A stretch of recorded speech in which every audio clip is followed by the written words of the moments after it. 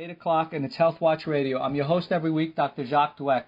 Tonight we have a special guest, Uri Schneider, who specializes in speech therapy, and specifically what we're going to be talking about tonight is stuttering.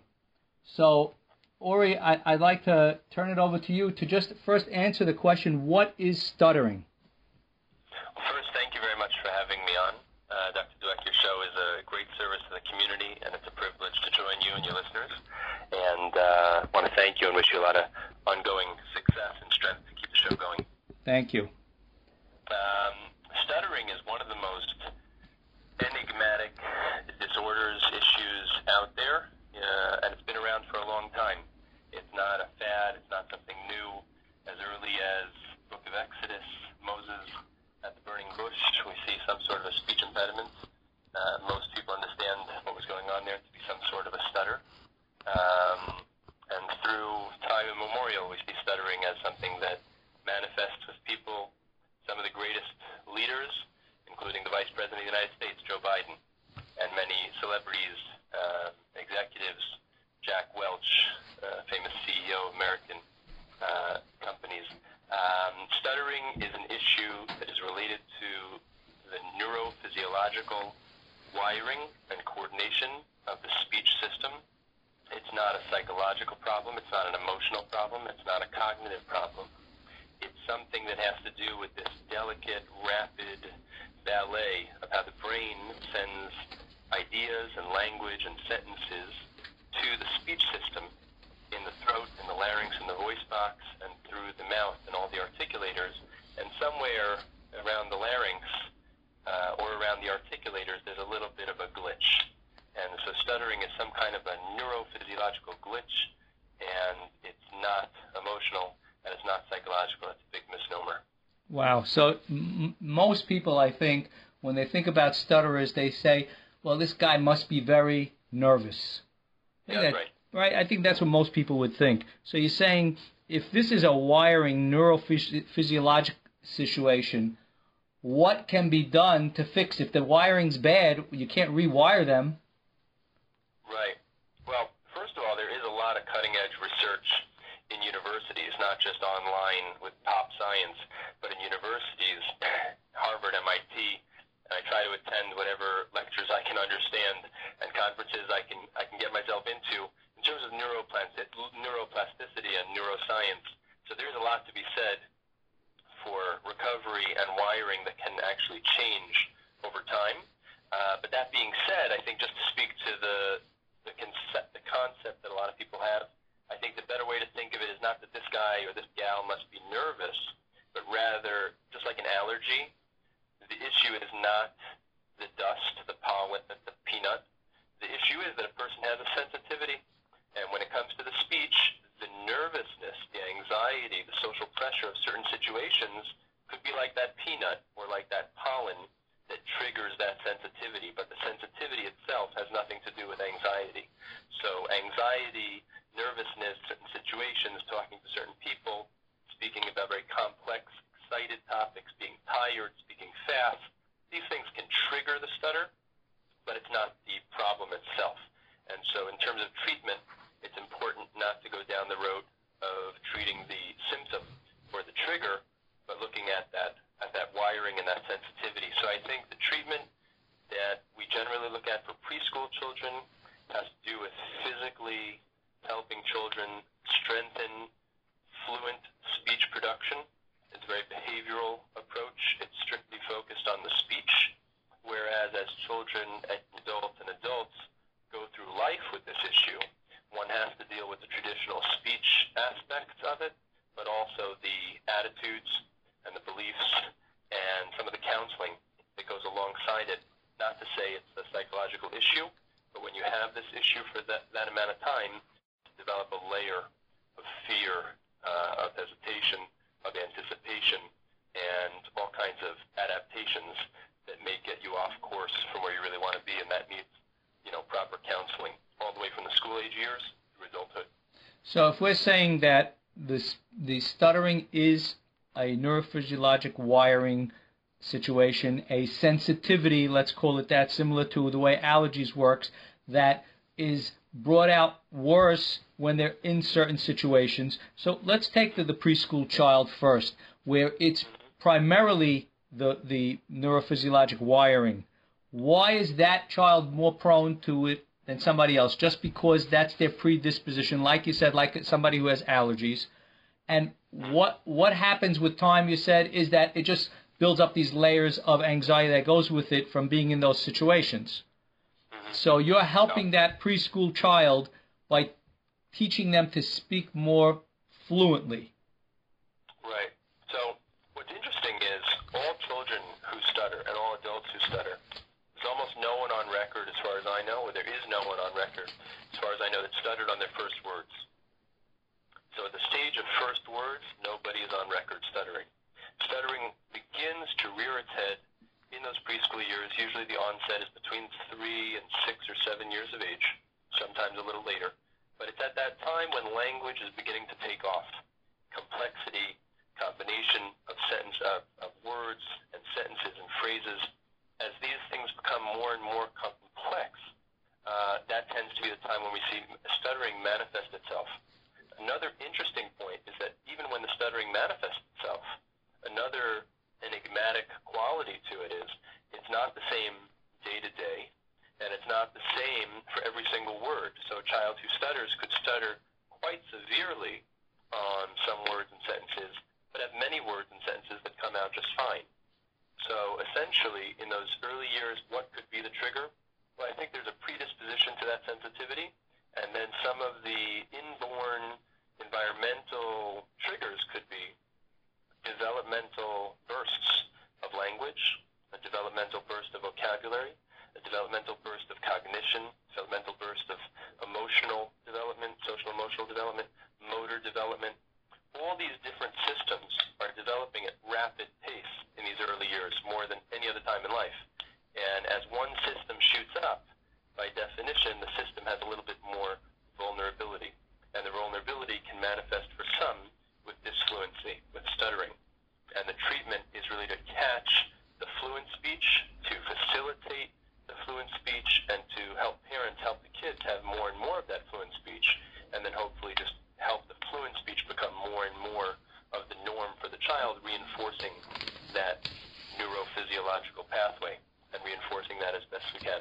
So now, let's say a parent has a child that is a stutterer, and even they're getting treatment right now. They're going and they're in therapy.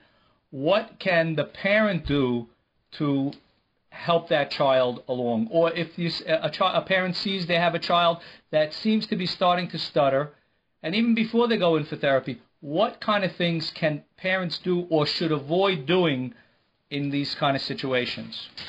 That's a very, very important question. I think the rubric of questions should be as follows. I think number one, what to do and what not to do.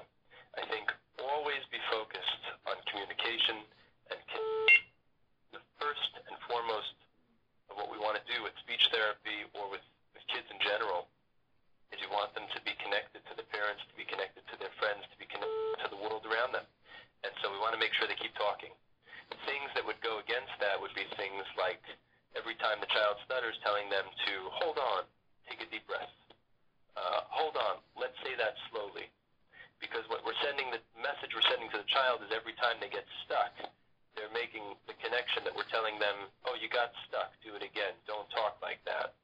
So those are things that can impede the drive to continue communicating. Wow. This is, I want to really underline this, because I think this point is really very, very powerful point.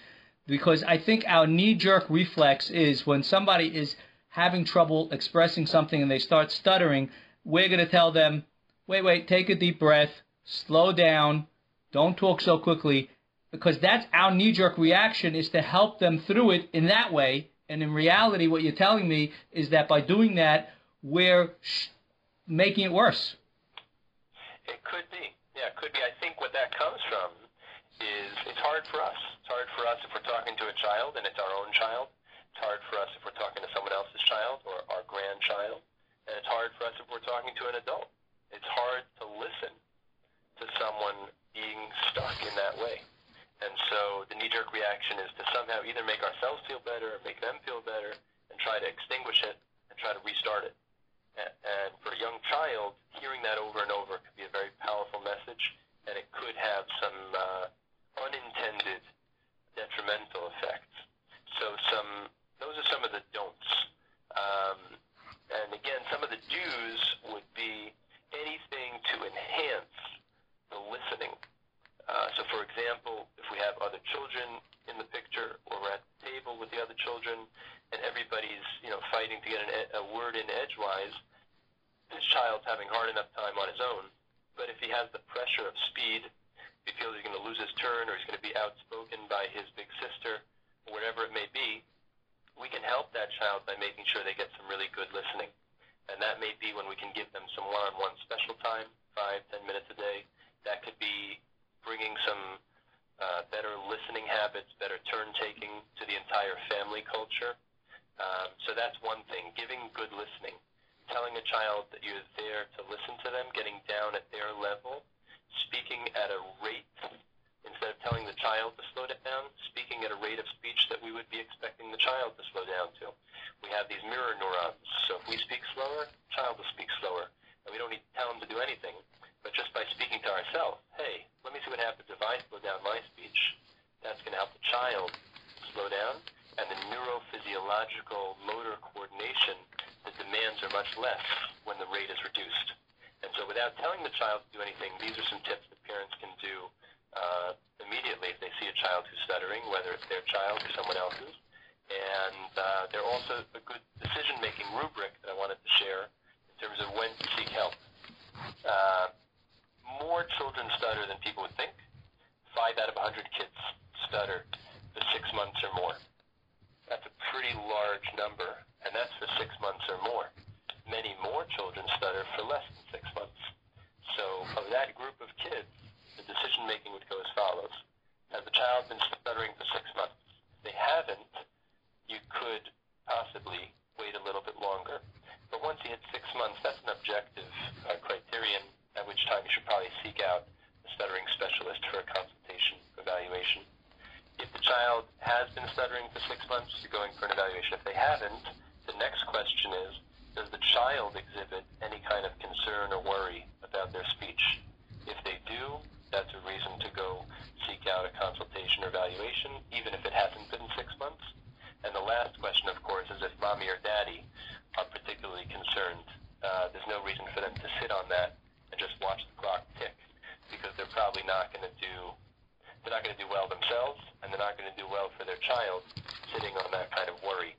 So even if it's less than 6 months, if a parent has that kind of concern, that warrants seeking out a specialist, getting some information, getting some guidelines, and deciding where to go from there. It doesn't mean you have to start therapy. You can get some good information and some good guidance. Right. So, again, just to review, if you just joined us, it's Health Watch Radio. I'm your host every week, Dr. Jacques Doueck. Our special guest tonight is Uri Schneider. He is discussing with us treating stuttering, and he is a speech pathologist with his focus right now with us on stuttering. He just gave us 3 very important guidelines to when to seek help for stuttering, either when the stuttering has been ongoing for 6 months or more, because 5 out of 100 of the children who stutter for 6 months or more, we're going to find that group there, or they may be stuttering for less than 6 months, but does the child exhibit a concern? And then third, if the parents are concerned about it. So just to get an evaluation by a speech pathologist is just a first step to see what needs to be done.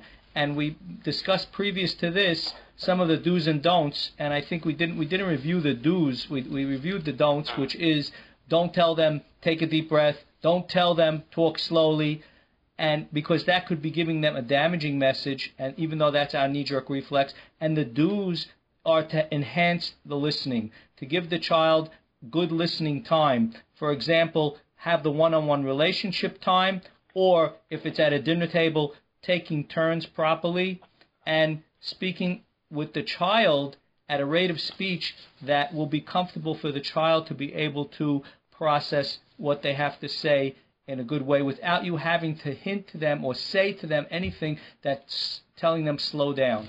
So I like all of those things. So, That's great. yeah, so here we are. We have children. They're of 6 months been stuttering. What's the average age child that you're seeing, and what's the results that you're getting with that? So I guess the second piece to that first statistic I gave you, 5 out of 100 kids stutter for 6 months or more. Only 1 out of 100 adults stutter. So that means that of the group of kids, preschool children, who are stuttering, the overall statistics, if you take 100 of them, 100 kids who stutter, so 80% of them are not going to continue to be adults who stutter. So it's a very, very positive outlook, and that's irrespective of treatment or no treatment. And that being said, when you have one child, the statistics are irrelevant because you don't have a group of 100 to judge them by. You just have one kid, your kid, and that's the only one you care about.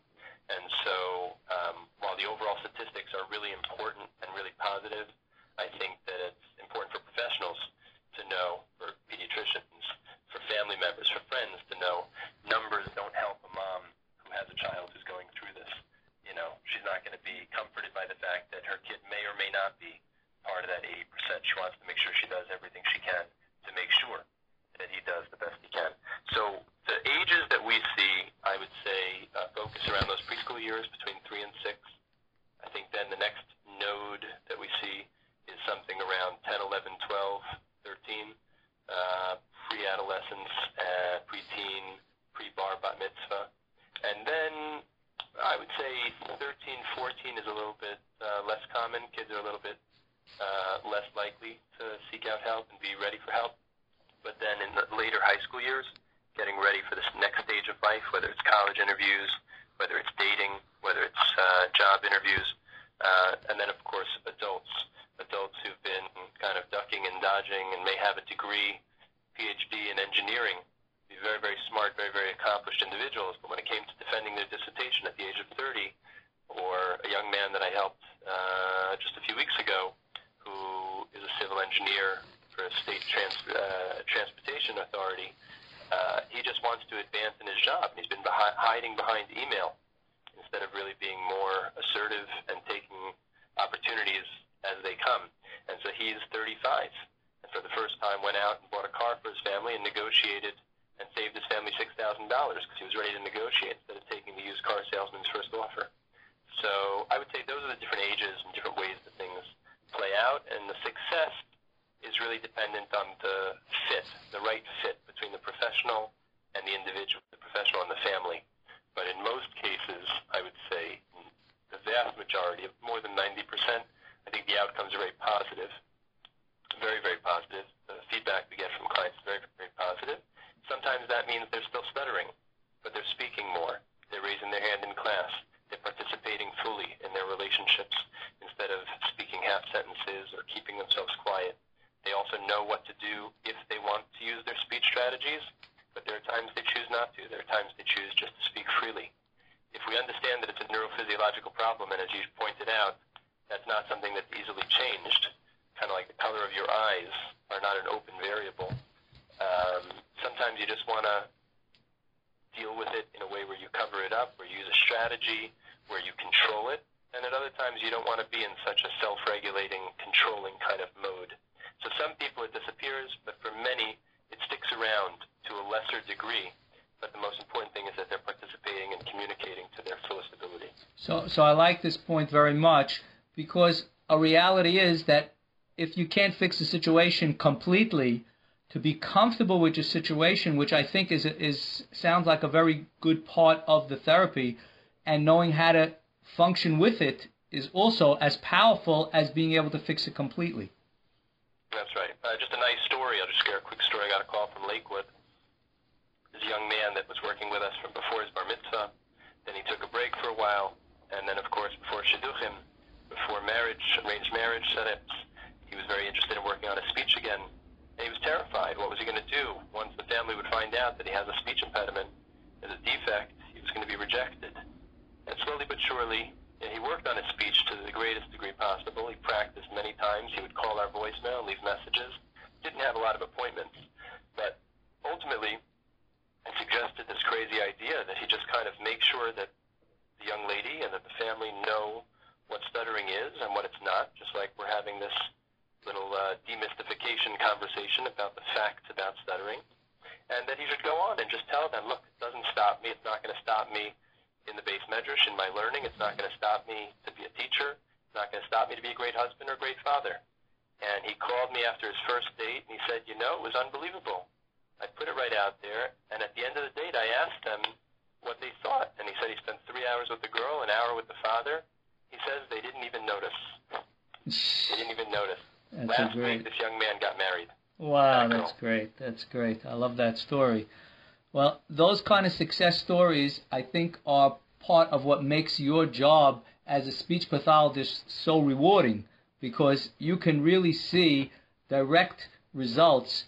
And like you said, you don't have to have 100% cure of a problem, which is really so powerful that, you know, somebody could say, well, I have a situation. What happens if they can't fix it?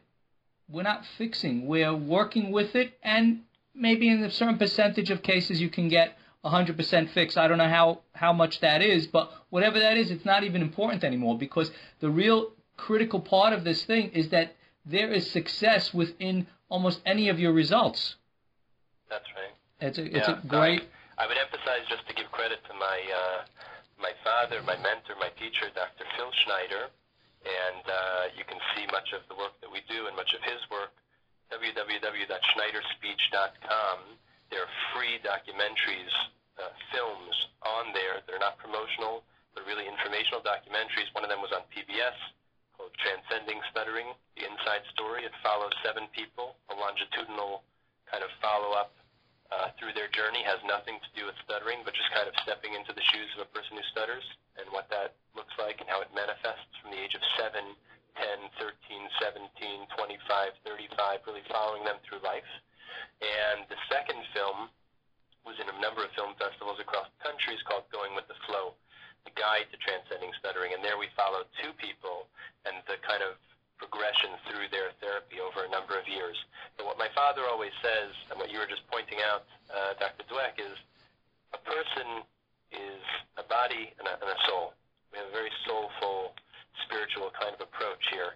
So we don't treat a stutter, treat a person. So a person walks in, and that's what we're trying to help. We're trying to free a person. Every person has something to bring to the world, some shining spark, some shining talent, something bright, something to add. And the shame is that sometimes, whether it's a crooked smile, we'll send them over to you, or whether it's not such smooth speech, these things can detract from their ability or their confidence to really do what they're meant to do. And in most cases, what we're trying to do is make sure that people stay on point and do that mission that they're here to do. And when you become committed to a mission, the other stuff starts to find its place. It doesn't mean that it's irrelevant. It doesn't mean you put your head in the sand. You do everything you can do. But at the end of the day, you're not defined by whether you beat it or you didn't beat it. I think you're defined by whether you accomplished what you were meant to accomplish and you didn't let this thing stop you. It was good enough. It should be good enough. And you should be excellent in what you're really meant to do. Fantastic. So, you know, we talked about what parents should and shouldn't do when they have a child that stutters. What about the therapy? Is there a difference in the types of therapy that, different approaches, therapy approaches for stuttering? Yeah, I think essentially, starting with children, there are approaches that are very much focused on the parents. So the parents are delivering the therapy. There's no expectation on the child. So the therapist is training the parents to be the ones to deliver the therapy through the environment and to reinforce certain behaviors. With young children, there's also those that use speech strategies, teaching the children. The speech therapist will teach the child a strategy, and that's something that's done through the school-age years and obviously into adulthood, teaching speech strategies. Some of the speech strategies are focused on fluency enhancement, so whether it's using melody and song in speech to kind of glide through the sounds and give people more fluency, or other techniques like that. And some of the other approaches are focused on teaching techniques just to reduce the severity and the intensity of those interruptions to modify the stutter. And then, of course, there's also the component we alluded to earlier, which is kind of working on the attitudes, beliefs, the self-acceptance to the right degree. And in our practice with young children, we work on a very parent-focused approach. Approaches can be researched. It's called the Lidcombe approach, Lidcombe. Comes out of Australia, very well researched. And the other approach we lean on a lot is the PCI, Parent-Child Interaction Therapy, which comes out of the Palin Center in England. Something that's interesting with the children is that all the therapies around the world and all the best research really show that there's no harm in being direct, in talking to the child about the fact that sometimes their words get stuck and that we're here to listen. Whereas in the past, it would have been thought to say anything would only exacerbate the problem. Now we have consensus that the best thing to do is to talk about the elephant in the room in a way that's relatable and something that the child can grasp. The word stuttering is very abstract and high in the cloud, but the word getting stuck or sticky, those words are things that a child can understand, and words like smooth or easy, on the other hand, are words the child can understand. And as they're younger, they don't need any of the counseling. As they get older, that's an important component and may even become more important for some people, more important than the speech strategies themselves. You know, I could identify with this whole getting stuck when I think of somebody who gets up to daven. And, you know, you talk about somebody who has it shegura befiv, right? That's the phrase. I don't know, that with my havara, that's the way I say it. Shegura befiv, meaning that it flows very, very easily for certain people. And you see somebody gets up there, he's a chazan, and he's going nice and smooth, and everything just so easy for him. And somebody else, and I'm in that somebody else crowd, we get up there and it's blub, blub, blub, blub, blub, blub, blub. It just doesn't flow out so well. So I could really feel that feeling that the stutterer has, that it's just sort of like getting stuck and not going so smoothly. That's right. And as you stand there, and I count myself among the group that you count yourself among, if I try to daven for a Sephardi congregation or even Nusach Sfard for a long time, it would catch me. A few words in Shemona Esrei that are a little bit different. And the fear that you have as you stand there is, oh my gosh, they're going to think I don't know how to read. They're going to think I don't know what to say. And the stutterer has that same thought because he knows exactly what he wants to say. It's just not coming out of his mouth. It's not coming out of his throat. But he knows exactly what he wants to say. And so it's important for those of us that know people who stutter to know that what they want us to know is that they know what they want to say. So finishing their sentences might be helpful for some, but in most cases we would do better just giving them some more patience and listening on because we might not get it right. They know what they want to say. And if we're unsure how to listen, we should ask the person who's talking, would you like me to help you finish that word, or would you prefer I just wait it out? Always check in. That's interesting. You know, I think of when you're saying this idea of letting the stutterer finish his sentence, you know, one of the things that we did when we were talking with professionals regarding going for an interview. So they said, you know, when you go for an interview and the person who's interviewing you, you're going for an interview, and they start speaking, your best strategy at that point is to smile and to nod, to let them know that you're listening. And I think that that fits very nicely here with the stutterer, to smile and to nod, to let them know I'm listening. I'm not losing my patience. I'm ready to be there and listen to what you have to say. I think it's a very, very powerful message that you're giving, the role of the listener as well when you have someone who is stuttering. I think those professionals said it right. You'll never end up with your foot in your mouth if you do good listening with a lot of nodding and smiling and nonverbal kind of affirmation. You'll never end up with your foot in your mouth, and you'll always get the best stuff out of the other person. My father always says, people pay thousands of dollars for psychotherapy. What did they get? Yeah, I hear you. All right, when's our next appointment? And people like that. People want to be listened to. It's one of the most valuable and, unfortunately, scarce things that we can find in the world. So, yeah. Okay, so maybe we can do a little bit of summarizing on a couple of what I consider very key points here. First of all, to redefine stuttering and what is the cause of stuttering. I think that's a very important thing for us to review right now. Would you do that? Sure. I'm sorry. You know what? I was excited and waiting to hear you summarize. What were the two things? Stuttering and what is the cause of stuttering. A definition of stuttering. Yes. And what is the cause of stuttering. Yes. Okay. Okay. So neurophysiological problem. It has to do with the way the brain sends signals to the voice box, the larynx, and the articulators, and the rapid-fire ballet is somehow interrupted somewhere at the level of the larynx or the articulators. It's not a problem of cognition, of knowing what they want to say. It's not an anxiety problem, emotional problem, or a psychological problem. It's strictly a wiring problem that has to do with the physical coordination of speech. Right, and I think one of the things that I heard you say the first time around, which was very, very important to me, is that the reason these things seem to happen is because during early development, when things are increasing, the complexity of language is increasing, and everything is sort of growing very quickly, some of the things don't sort of catch up at the same rate. That's what I sort of felt that you said. If I'm That's right. That's right. And later in life, I would say this time of year, as everyone's getting ready for Passover, some of us start to stress out and fall apart at the seams in other ways.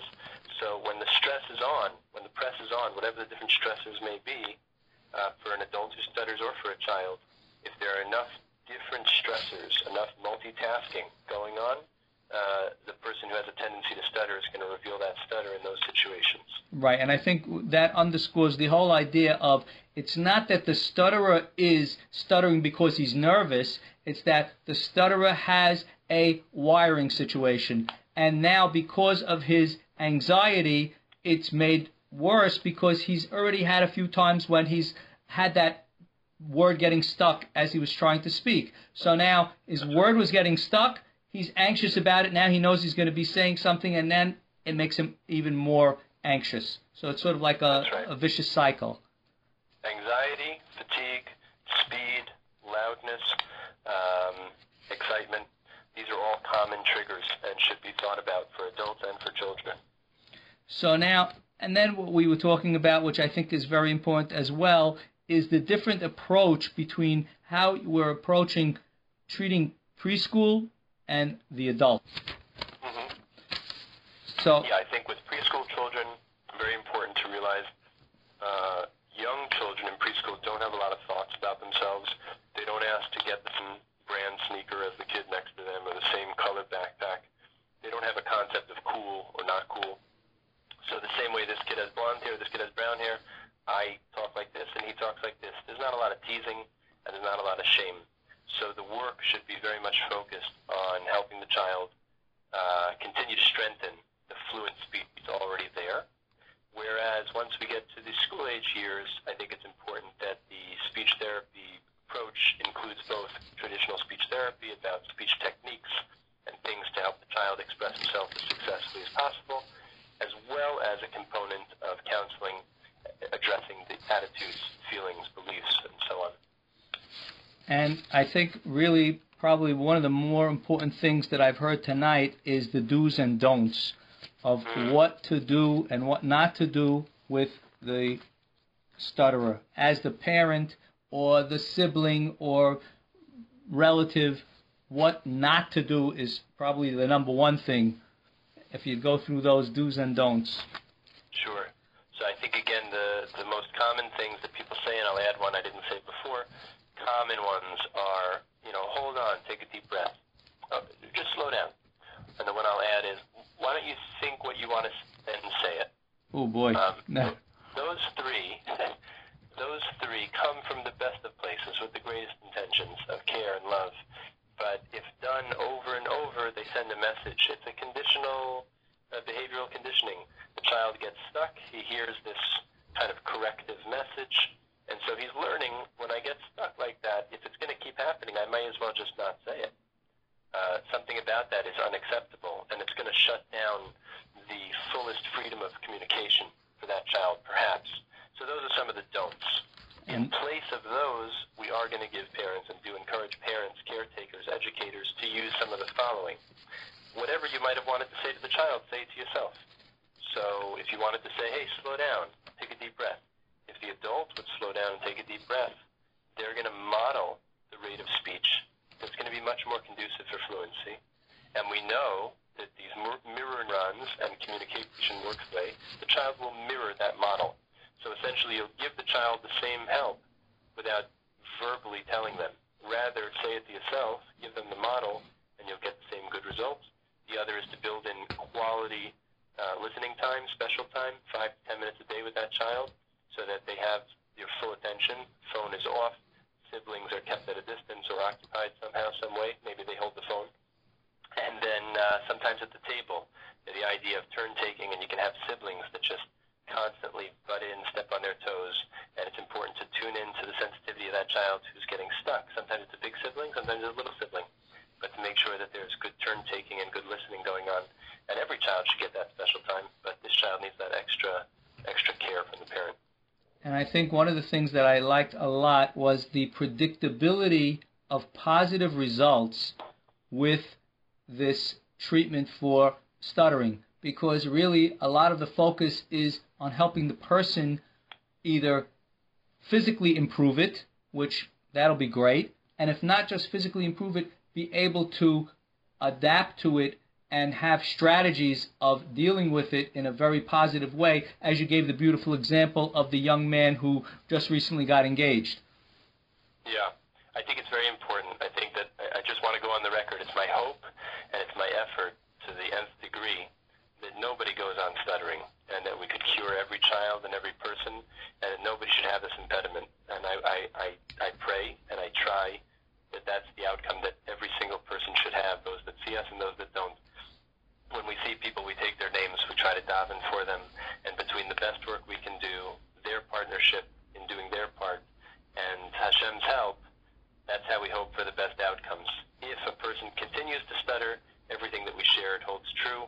They shouldn't think of themselves as a failure, or we shouldn't think of ourselves as a failure, but rather focus on, the fullest freedom of communication, the fullest freedom of speech, to not hold them back and to allow them to go on and do everything that they're meant to do in this world.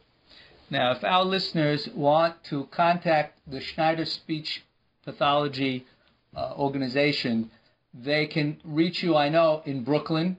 I can give them the number of 347-673-1620.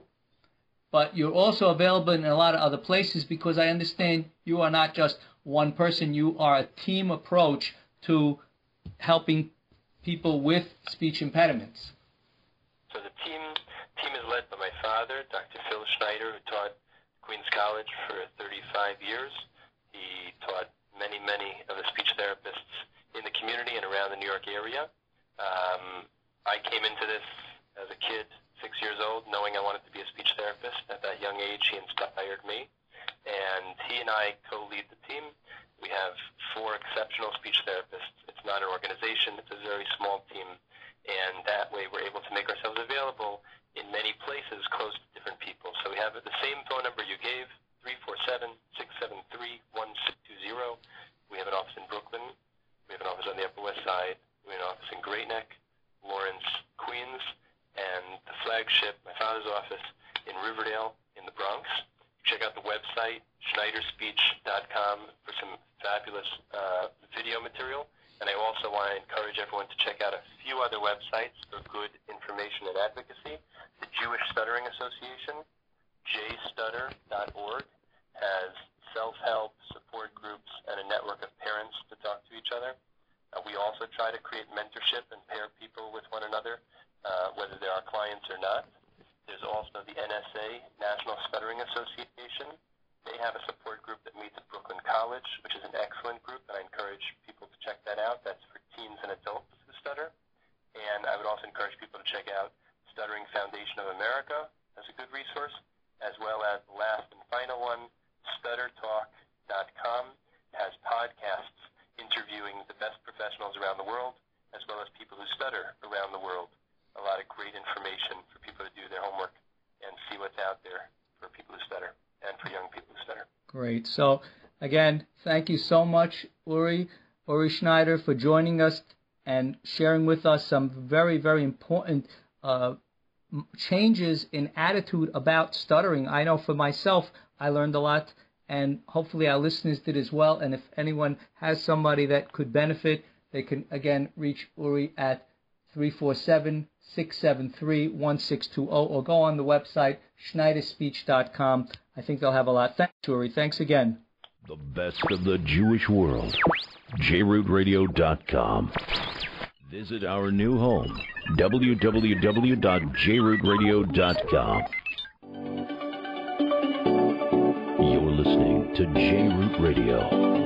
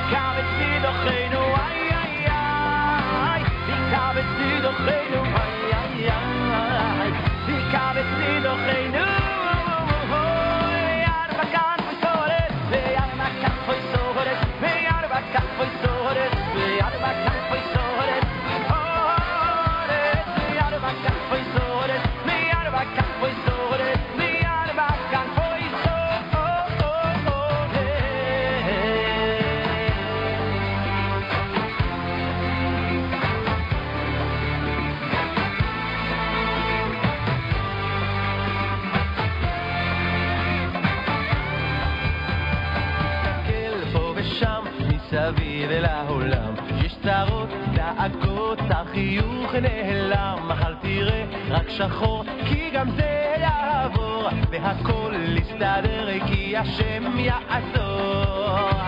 יש תקווה אם נשאיר כולנו יחד, יש אמונה חזקה מכל הפחד, לא ניפול, לא נרעב כי אנחנו לא לבד, יש לנו השם אחד. יש תקווה אם נשאיר כולנו יחד, יש אמונה חזקה מכל הפחד, לא ניפול, לא נרעב כי אנחנו לא לבד, ויש לנו השם אחד.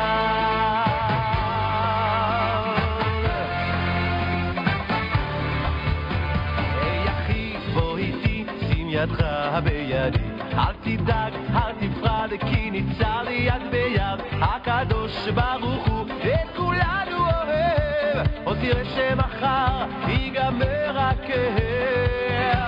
יש תקווה אם נשאיר כולנו יחד, יש אמונה חזקה מכל הפחד, לא ניפול, לא נרעב כי אנחנו לא לבד,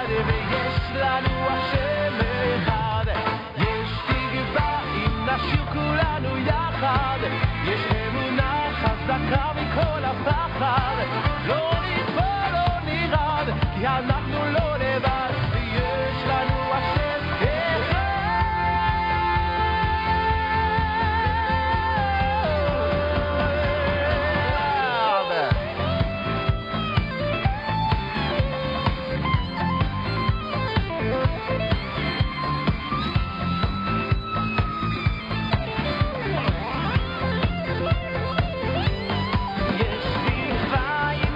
כולנו יחד, יש אמונה חזקה מכל הפחד, לא ניפול, לא נרעד, כי אנחנו לא לבד, יש לנו השם אחד. יש תקווה אם נשאיר כולנו יחד, יש אמונה חזקה מכל הפחד, לא ניפול, לא נרעד, כי אנחנו לא לבד, יש לנו השם אחד. נשאיר כולנו יחד, יש אמונה חזקה מכל הפחד, לא ניפול, לא נרעד, כי אנחנו לא לבד, יש לנו השם אחד. יש תקווה אם נשאיר כולנו יחד, יש אמונה חזקה מכל הפחד, לא ניפול, לא נרעד, כי אנחנו לא לבד, יש לנו השם אחד.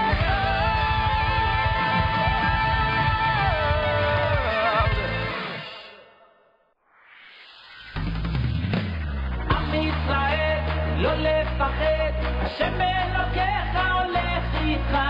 עם ישראל לא מפחד, השם אלוקינו השם אחד.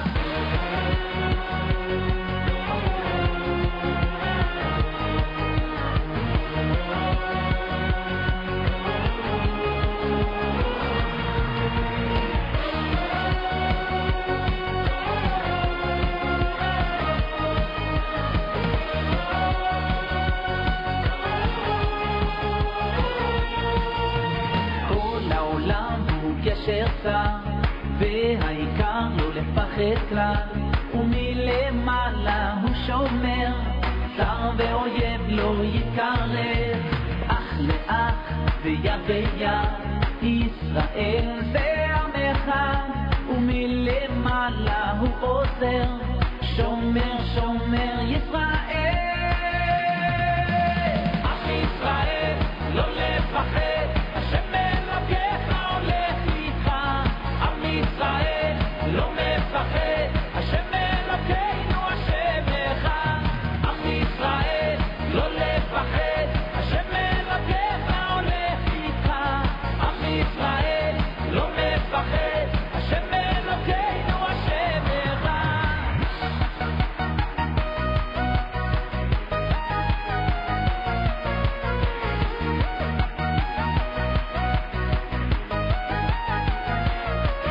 כל העולם הוא גשר צר, והעיקר לא לפחד כלל, ומלמעלה הוא שומר, שר ואויב לא יקרב, אח לאח ויד ביד, ישראל זה עמך, ומלמעלה הוא עוזר, שומר שומר ישראל.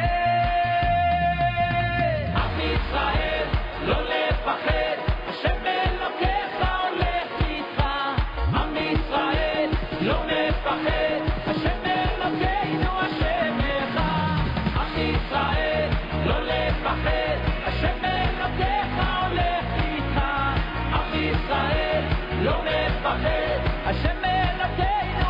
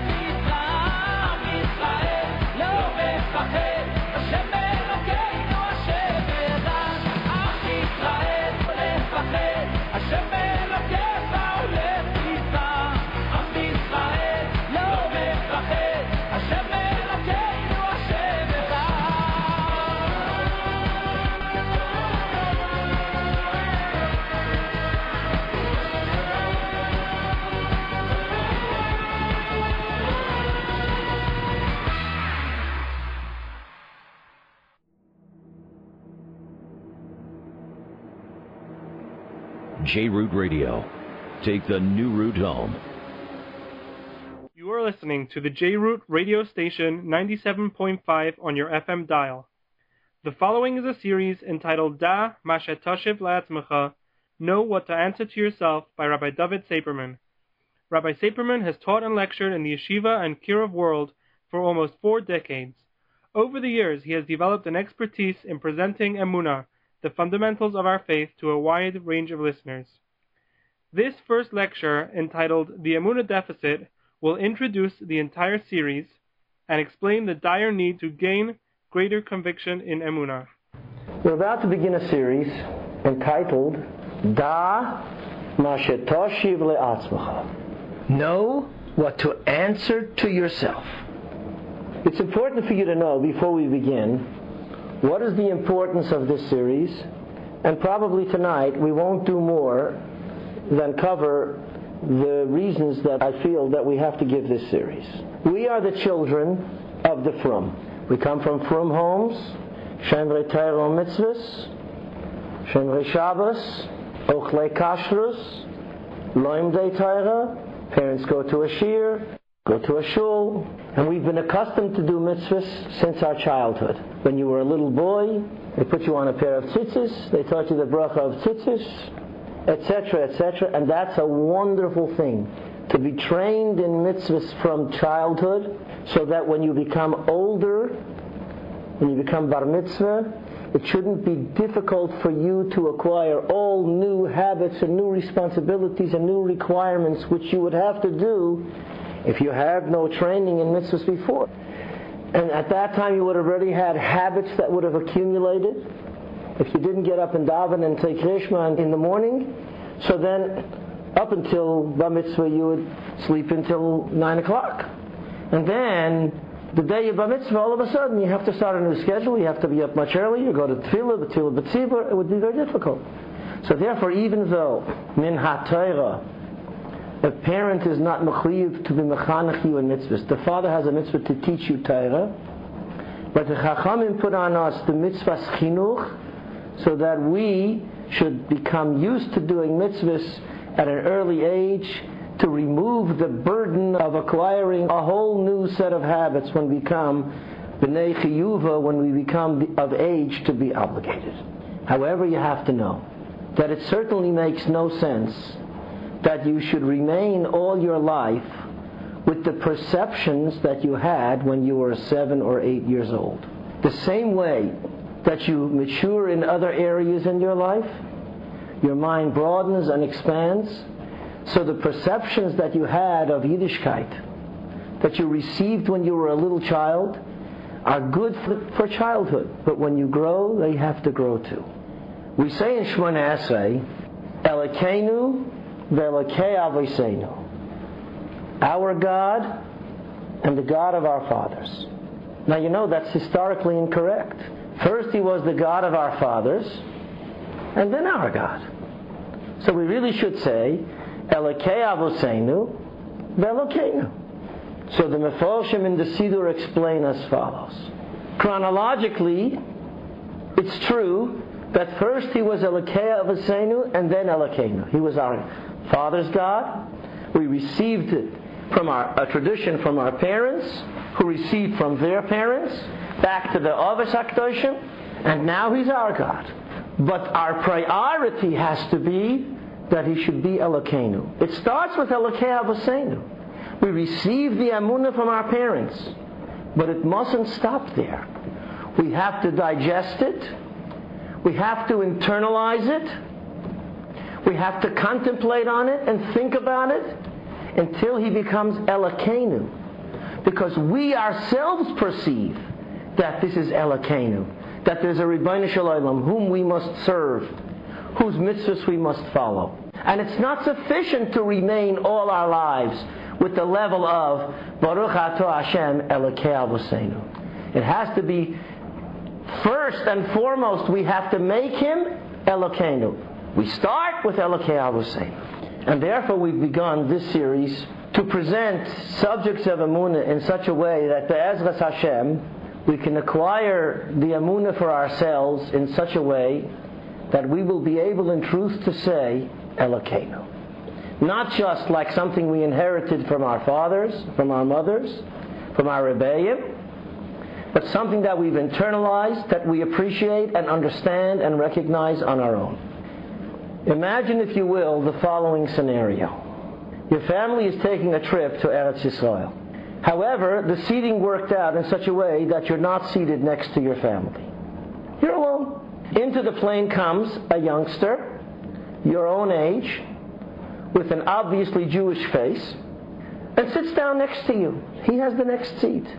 He says, I see that you're wearing a kippah.